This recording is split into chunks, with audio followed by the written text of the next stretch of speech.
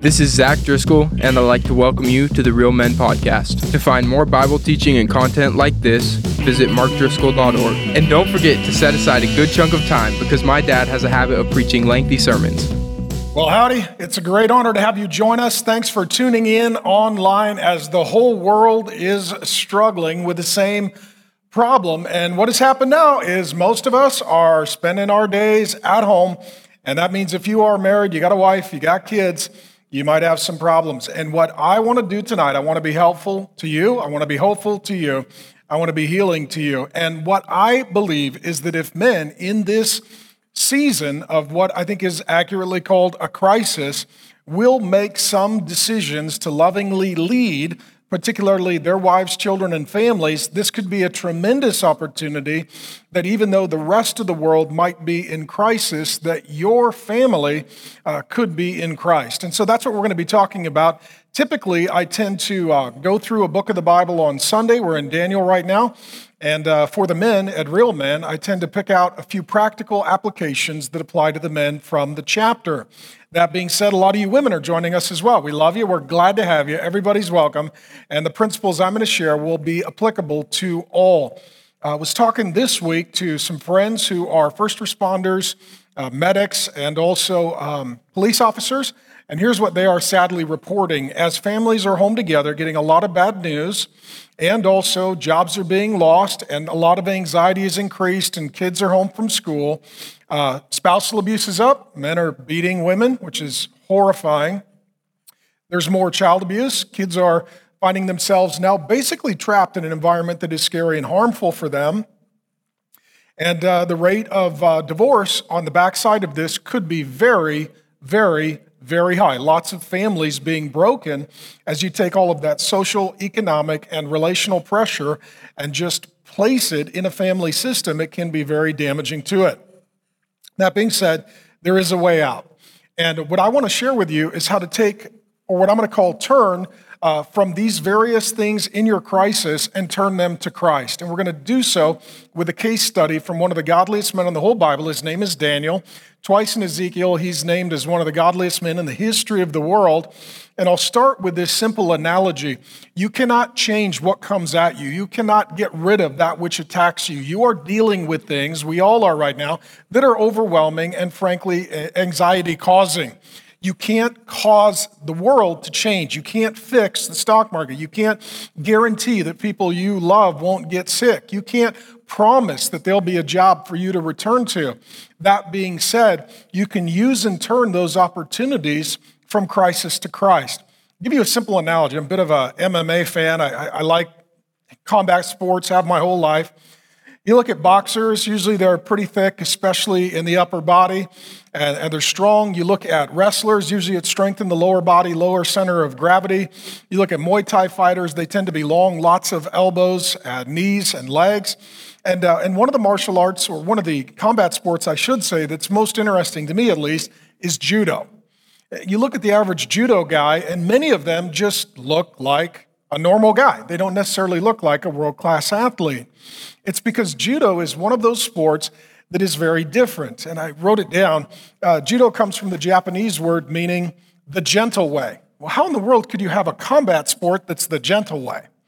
And the way that judo works, you use your opponent's strength, their gravity of energy, and also their momentum. You use it against them. So they attack. It tends to be more of a reactive, meaning when you're attacked, you wait to observe your opponent and then to manipulate them in such a way that their energy is wasted and you are preserving yours and you're using their energy against themselves. What's true in physical warfare or combat is also true in spiritual warfare or combat. Right now, what you are dealing with, what we're all dealing with, is to some degree a spiritual war. There is a real enemy that is at work behind the scenes. We see this throughout Daniel and the Bible, and we see it in our own day. And what is coming at you is what feels like an attack, an economic attack, a physical attack, a mental attack, a spiritual attack, an emotional attack. You feel attacked. What do? If you just fight back, you're going to lose. And instead, the best thing to do is to find a way to turn all of these attacks from crisis to Christ and that's how you emerge victorious. I'll give you some very practical examples in a case study from a guy named Daniel. Just to introduce this man and the book of the Bible bearing his name, he is a believer, but his church is closed. Tell me if these variables don't sound similar. His church is called the Temple. It's closed. It's closed. Not only that, it's been closed for 70 years. Churches around the nation, around the world, have closed now for a week or two, most of us. We don't know how long we'll be closed. We thank God for technology so that we can still minister to people that Jesus loves and we care about. But his church was closed. He couldn't go there for 70 years. The whole fight was to get back and to open the church so that people could hear about the coming of Jesus. He's also weary. It felt like it took forever. We've been in our crisis for a few weeks. At the point that we visit the story in Daniel chapter 10, he has been at war, literally, this geopolitical upheaval and crisis, the same kind of economic variables that we are dealing with, and he has been enduring it for not weeks, but 70 years, almost his entire life. He sees the spiritual forces at work behind the world, that which is causing global conflict and wars and pestilence and plague and problems of all sorts and kinds, and he sees that the demonic realm is invading and harming people in the seen realm of our universe. And then ultimately, he's getting just a lot of bad news. A lot of what Daniel gets throughout the course of the whole book, but particularly in chapter 10, is the same thing that you and I have been getting, and that's a lot of bad news. The soul was built for good news, and good news is literally the gospel, the good news of Jesus Christ. Gospel means good news. The soul was made for good news, and we're getting a lot of bad news. That means it's very damaging to the soul. Daniel's getting a lot of bad news, and he is struggling to process what he is learning. So I want to show you three things where these attacks are coming at Daniel under circumstances that are very similar to yours and ours, and how he turned those from crisis to Christ. The first one is he turned isolation into solitude. And these are things that I want you to learn, and these to become new habits and rhythms in your life, and then you can encourage others in them. And if you're a husband or a father, you can then model and teach these things to bring health, hope, and healing into your home. It says in Daniel 10:8, he says, I was left alone. That's solitude. He feels isolated. There is a big difference between solitude and isolation. Isolation is where you're all by yourself, and solitude is you're alone, but God is present with you.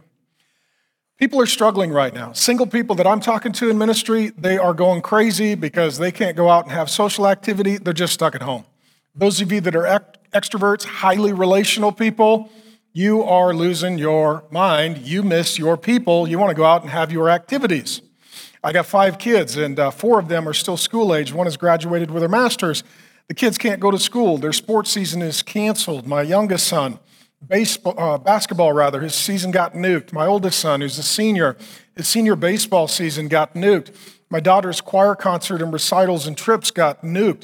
We're not sure if my son's going to be able to have graduation, if he's going to be able to have prom, if he's going to be able to even go back to take his finals, right? There's all these things that we look to, whatever age we are, getting together with people, making memories, having fun, good times on the calendar, things to look forward to, parties, festivals, games. I mean, here, I love spring training. It just got nuked as well. And what it feels like now is isolation. We're all alone. And the Bible says very clearly it's not good to be alone. So a lot of people are not doing good because they're alone. God made us to be together. This is what Daniel is articulating. He feels isolated, as you do. He says, I was left alone.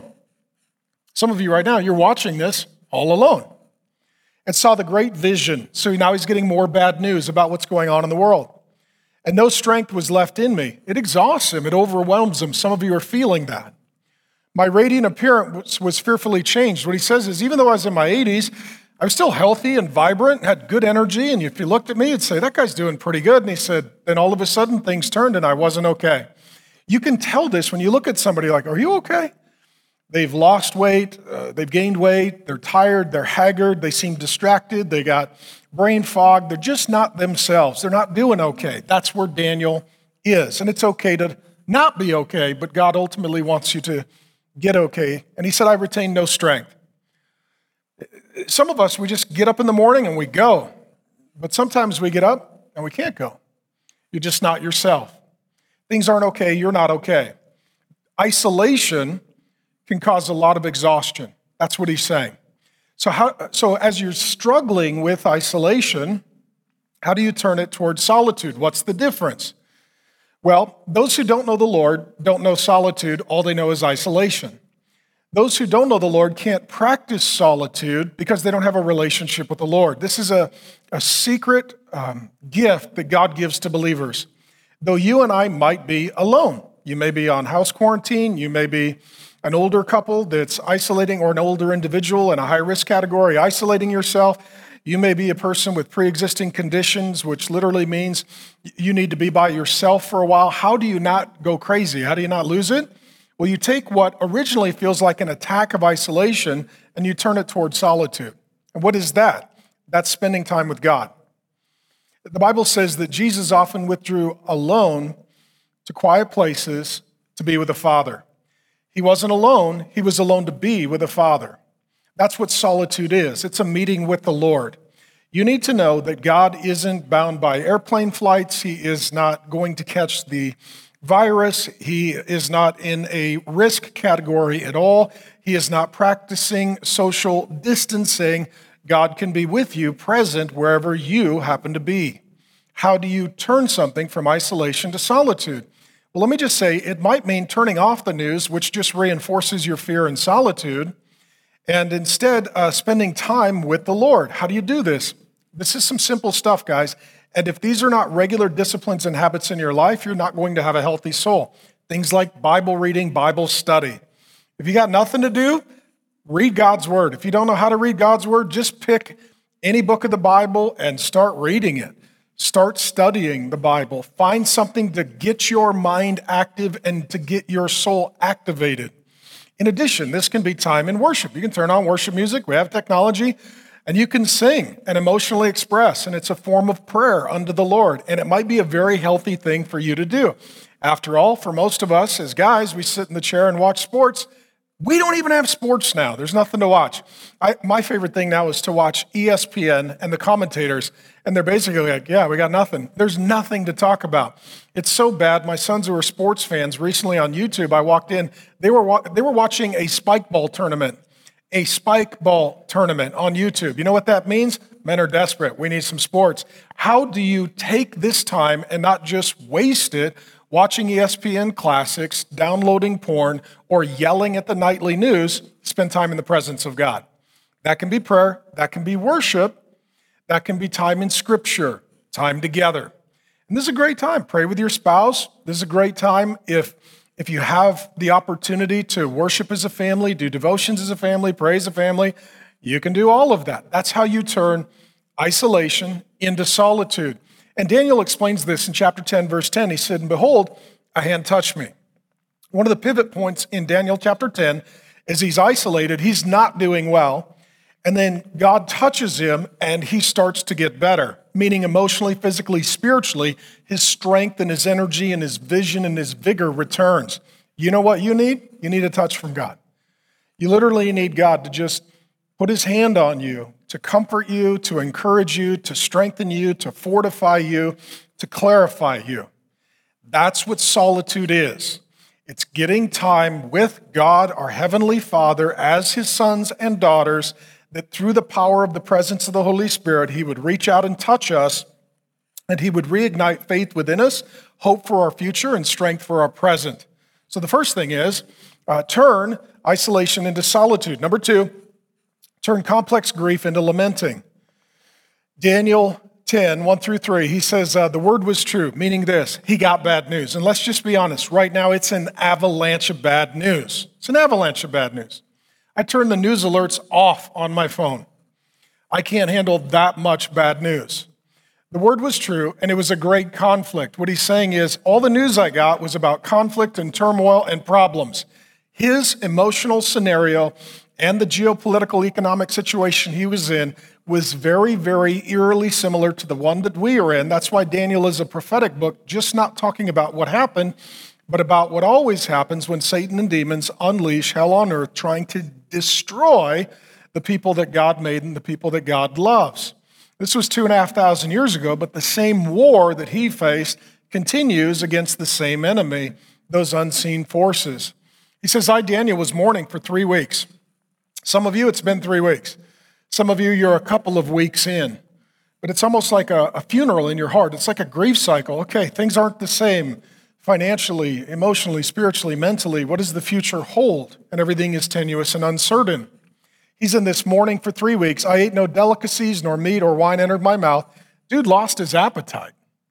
Some of you, when you hit crisis and stress, you can do one of two things. You're going to eat too much or not eat enough. Some guys, they lose their appetite. Some guys eat like it's the third trimester. The key is to just maintain health through the whole thing. Nor did I anoint myself at all for the full 3 weeks. He's in a grief cycle. And here's what he is experiencing, complex grief.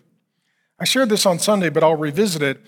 What oftentimes happens in life, you get bad news, and then you process it, you learn from it, you accept it, you move on from it, you heal from it, you use it for your future.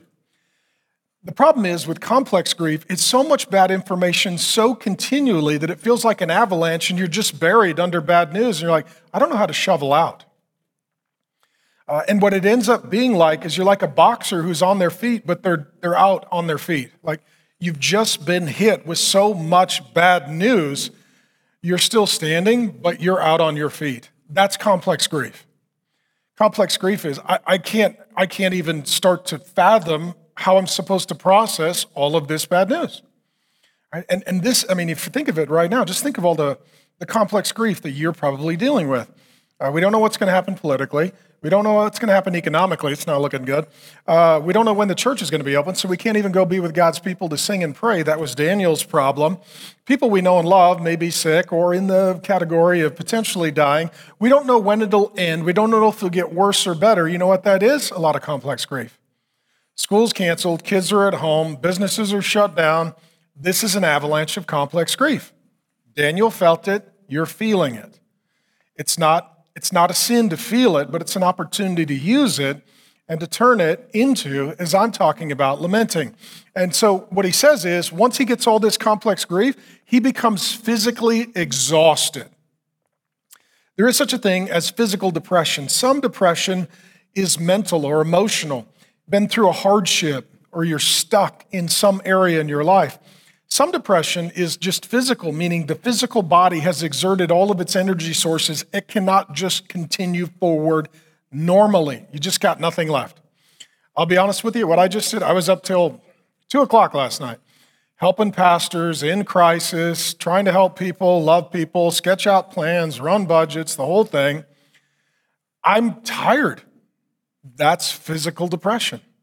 It's not that I don't know and love the Lord and I don't have any hope for the future.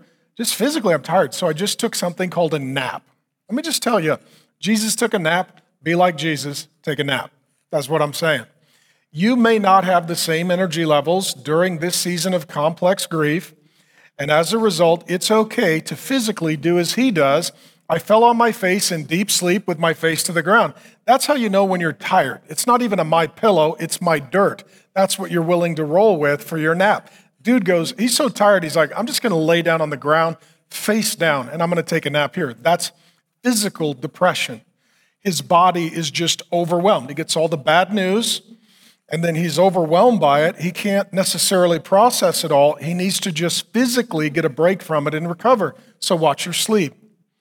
And then in Daniel 10, 16 and 17, he says, by reason of the vision, and what he's talking about here is getting bad news. Bad news is a bad vision of the future. Bad news is a vision of some sort of pain, trouble, or trial that is coming on the horizon that causes fear in the present. By reason of the vision, pains have come upon me, and I retain no strength. Now no strength remains in me, and no breath is left in me. Daniel's just literally at the point, like the guy on the field who literally has his hands on his hips, and he's literally, I just can't play another down. I can't go anymore. That's all I got. I'm done. What this is, ultimately, this is the result of complex grief. Satan and demons in the battle against us, and their battle and our battle is at least partly spiritual. There are physical things that are happening in the seen realm, but there are spiritual things happening in the unseen realm, and they are working together. And one of the things that happens when we get hit with complex grief, we become overwhelmed, exhausted, we get physical depression. because Satan and demons do not share in the limits of our humanity. They don't get sick. They don't get tired. They don't die. They don't grow old. They don't get dehydrated. They don't need a day off. They're spirit beings. We're human beings. Human beings can be absolutely exhausted and overwhelmed by spirit beings. That's one of the ways when you know you are in a spiritual war, that the foe that is up against you seems to have an inexhaustible energy source. That's why you need to be powered by the Holy Spirit if you're going to have a battle against the unholy spirits. That's why the Spirit of God needs to be in you if demonic forces are attacking around you. And so what he ultimately does is he gives himself a break to rest. And what I would call this is lamenting. You're going to see this in the remainder if you read all of Daniel chapter 10.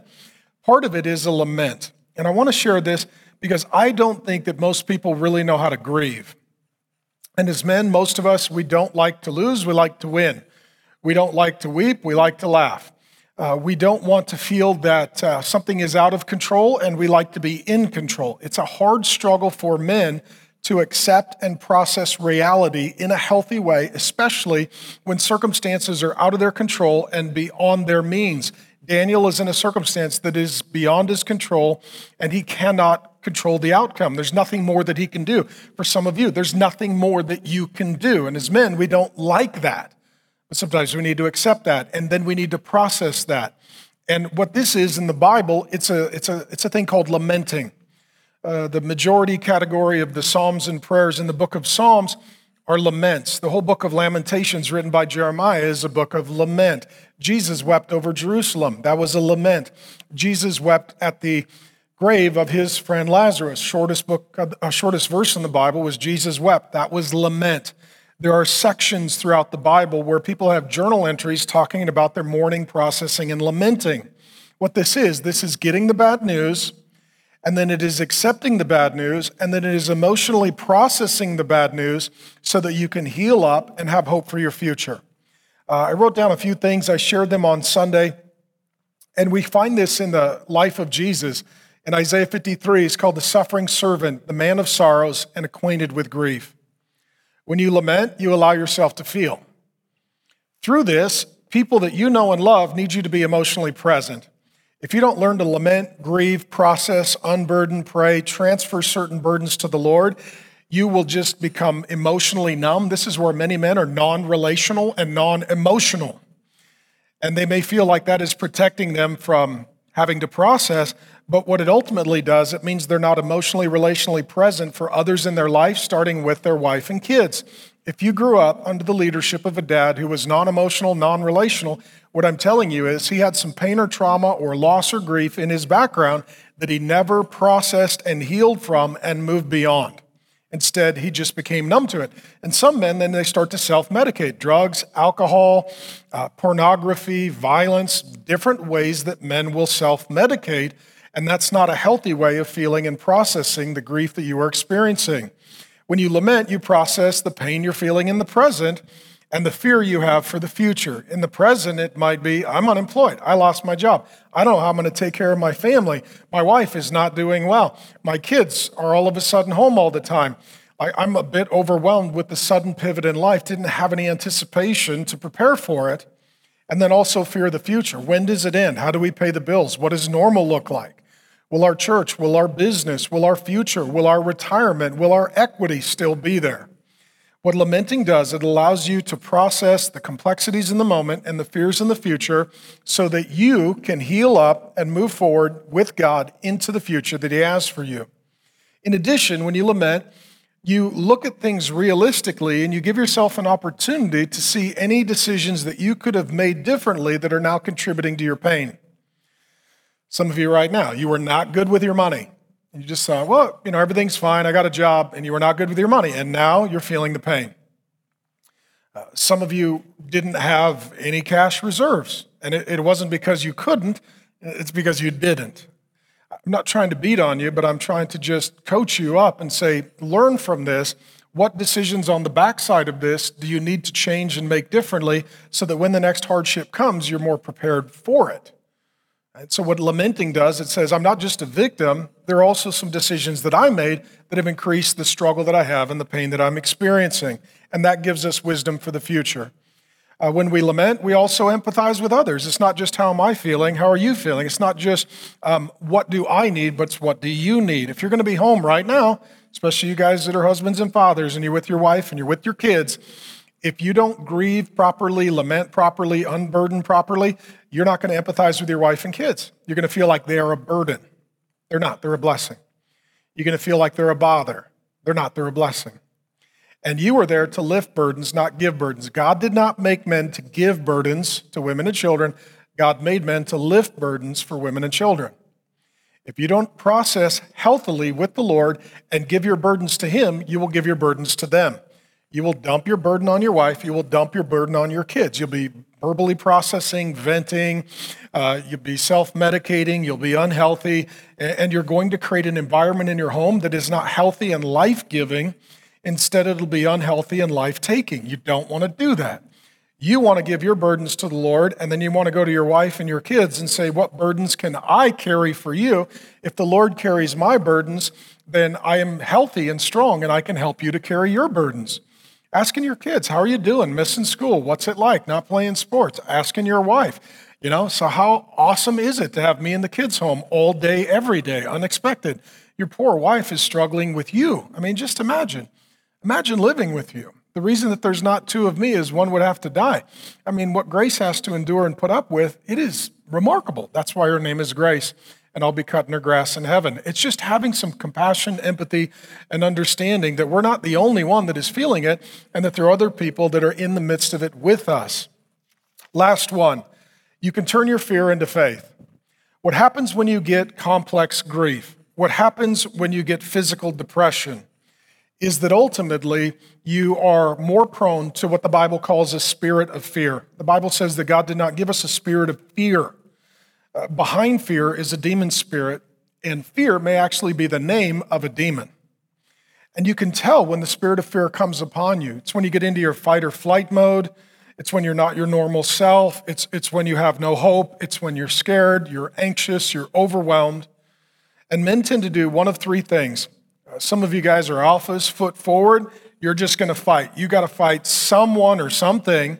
And if that's where you're at and you're home with your wife and your kids, you're going to be fighting with your wife and kids. Don't do that. Or you'll go on the internet and you'll just find somebody to fight with.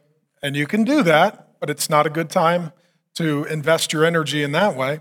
Some are flight. They literally just shut down and disappear. These are guys who literally, they just go up to their man cave.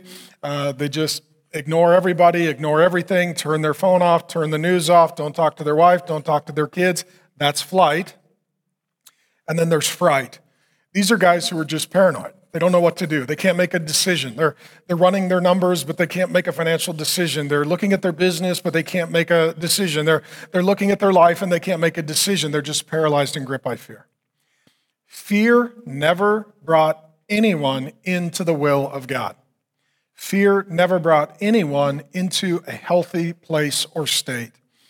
Fear never created a healthy culture for human beings to live in.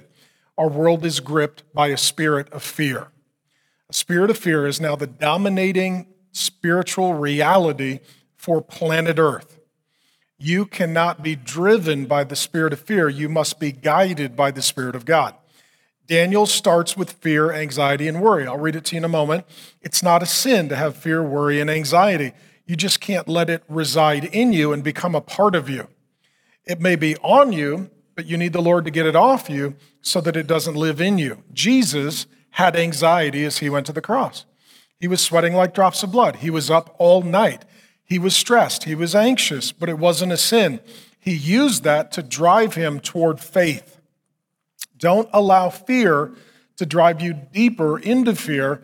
Take your fears to God and have him turn those into faith. I'll give you some examples. So Daniel 12:2, a divine being, possibly an angel, possibly Gabriel, shows up and says, "Fear not, Daniel." What does that tell you? He was fearful. You don't tell somebody fear not unless they're fearful. He's fearful. He's a godly man. We've seen repeatedly in Daniel, filled with the Holy Spirit, wrote a book of the Bible. He's in his 80s, maybe 90s. He's been through a lot. He's a seasoned veteran. And he's scared. He's overwhelmed. He's anxious. He's fearful. It doesn't mean he's ungodly, it means he's human. So are you, so am I, so are we. This divine being shows up speaking a word from God, says, "Fear not, Daniel." And by the way, that is the number one commandment in the entire Bible, repeated more than any other. And almost every time that "fear not" in some form or fashion appears, that also in that same context, God says, "For I'm with you."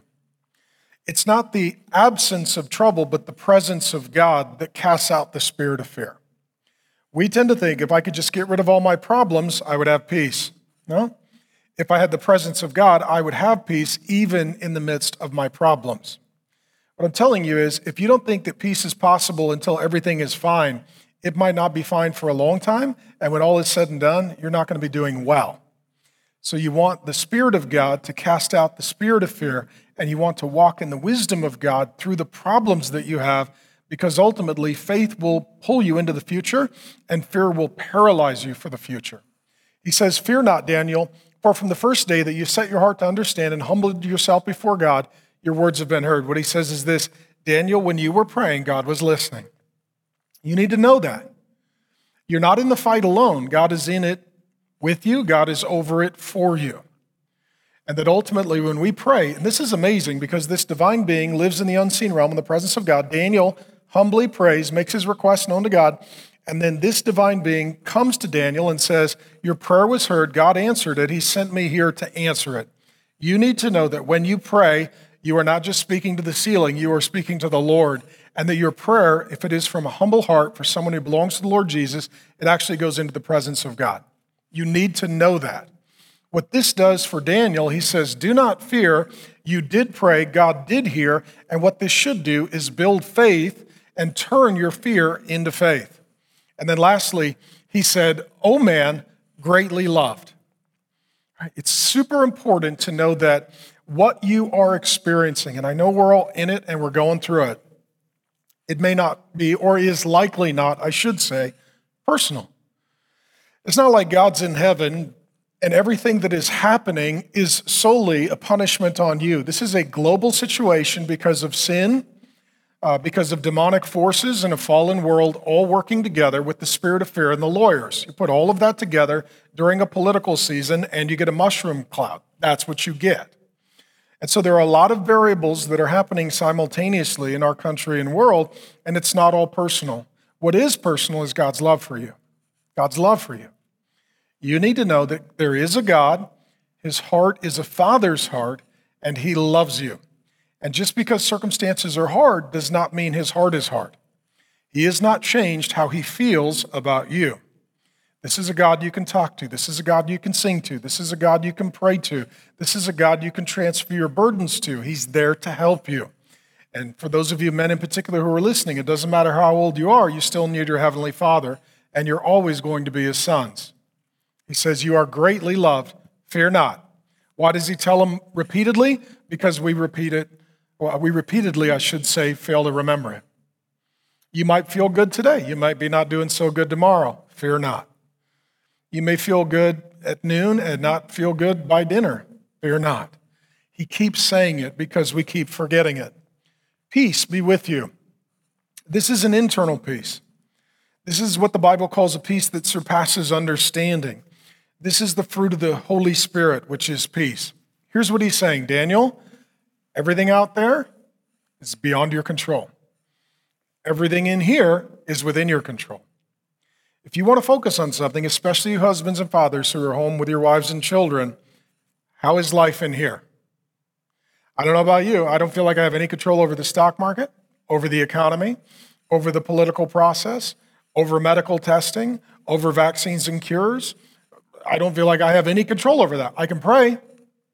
I can make wise decisions for myself and my family. I can't control any of that, but I can control who I am in here. And if you don't have peace, you need to bring yourself to the Prince of Peace, and he needs to give you the peace of God. And ultimately, peace doesn't come from this world. It comes from the God beyond this world, and that peace will keep you clear-headed and motivated to make good decisions into the future so that there is hope and health for you and for your family. Fear not. Peace be with you. Be strong. And what this is this receives the strength of God and the strength of the Holy Spirit. And of good courage, meaning things aren't necessarily going to be easy. The decisions won't be so clear. The outcome won't be so guaranteed. You're going to need some courage. And what that means is marching forward according to wise counsel and the leading of the Holy Spirit, making decisions for your family. And some of you have got really big decisions to make. And if things continue in this process for a few more weeks, you're going to have more information that could be more fear-inducing and complex grief. You'll need to lament and process it, and then you'll need to bring it to the Lord in faith. You'll need the Holy Spirit to cast out the spirit of fear, to bring you the peace of God, and to help you to have courage and strength to make decisions for some sort of hopeful future so that you can move forward in some form or fashion into a better tomorrow. And I promise you, for the children of God, there are ways to get there, but not if you're not okay. You're not going to make any good decision from fear. And he spoke to me. I love this, and here's my encouragement for you in closing tonight. Daniel says, I was strengthened. That's what God wants for you. That's what God has for you, his strength. The Bible says to be strong in his strength. Strength comes from the Lord. And what men need right now, they need strength. They need strength to lead their families. They need strength to love their families. They need strength to encourage their families. They need strength to serve their families. And they need strength to get the family into the future. I got a wife and 5 kids. In addition, I got a church family. There's a lot of people that I love and I feel like a dad about. You know what they need of me? Strength, clarity, courage, a plan, faith in God from a healthy man who sees that there is a future for those who walk in the will of God. Because even if you're walking through a minefield, if you know where the mines are at, you're able to navigate it. I'm just telling you that the world set before us is a bit of a minefield, and we're going to need courage to take the next step and wisdom exactly from God where to step if we're to have any future for us and our family. He says, I was strengthened. God wants you to meet with him tonight, and he wants to give his strength to you. And said, let my Lord speak, for you have strengthened me. You have strengthened me. Things didn't change out here for Daniel, but they changed in here. And I'm submitting to you that these 3 examples from Daniel turn your isolation into solitude. Don't just invite Fox or CNN, right, and MSNBC into your house. Invite the Father, Son, and Holy Spirit into your house. Turn complex grief into lamenting. How do you process it? How do you grieve it? How do you have the heart funeral? How do you deal with reality? And turn your fear into faith. God, I look into the future, and I am scared, but I am going to invite you into the present to help me have courage and strength for the future. There is life on the other side of this. There is opportunity on the other side of this. There is hope on the other side of this. The question is, will you be healthy enough to get to that day? You need time with the Lord. You need time to become like the Lord. You need time to burden transfer to the Lord. You need time to hear from the Lord. You need time to be with the Lord so that you'll be ready when those opportunities come. I love you. I'm praying for you. Final questions, because I know some of you are in groups. A couple of you guys are getting together, some digitally, some physically. How can you turn your isolation into solitude?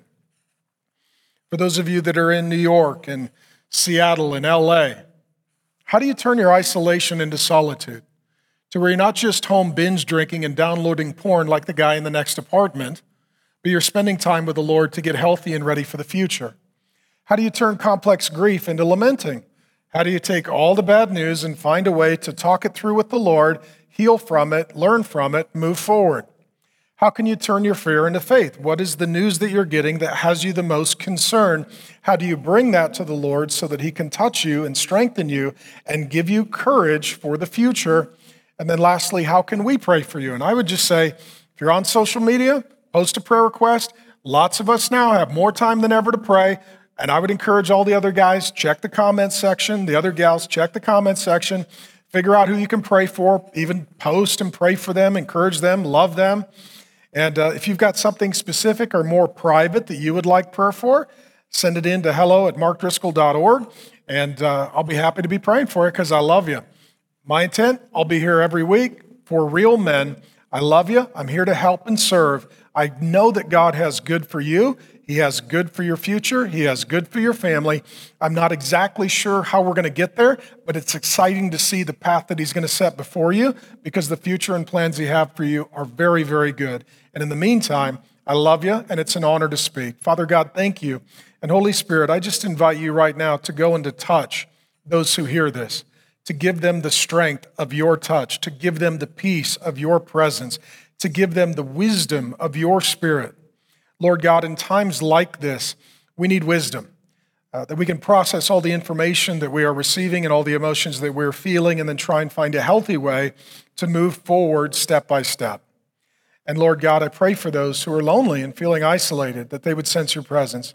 I pray for those, Lord God, who are experiencing complex grief. They feel like an avalanche has hit and they're overwhelmed, that they would turn that complex grief into a season of lamenting, and that shovel by shovel, issue by issue, concern by concern, need by need, that they would transfer all of that to you and ultimately see the light of day again on the other side. And God, I pray for those who ultimately, right now in this moment, are fearful of their future, that God, you would be present with them and that you would bring them faith, that you have a plan for them and you have a hope for them and you have a future for them. And faith trusts until we see by sight exactly what that plan is. God, I just feel inclined as well to pray for the wives and the children of the men who hear this. I pray that if dad is home, it is a blessing and not a burden. I pray that he is a help and not a hindrance. I pray that he is a comforter and not an abuser. And I pray, Lord God, that he would bring peace and not pain to those in his family. And so, Lord God, let us bring the kingdom of our Father as fathers into our homes. In Jesus' good name, amen. Love you. Thanks for tuning in.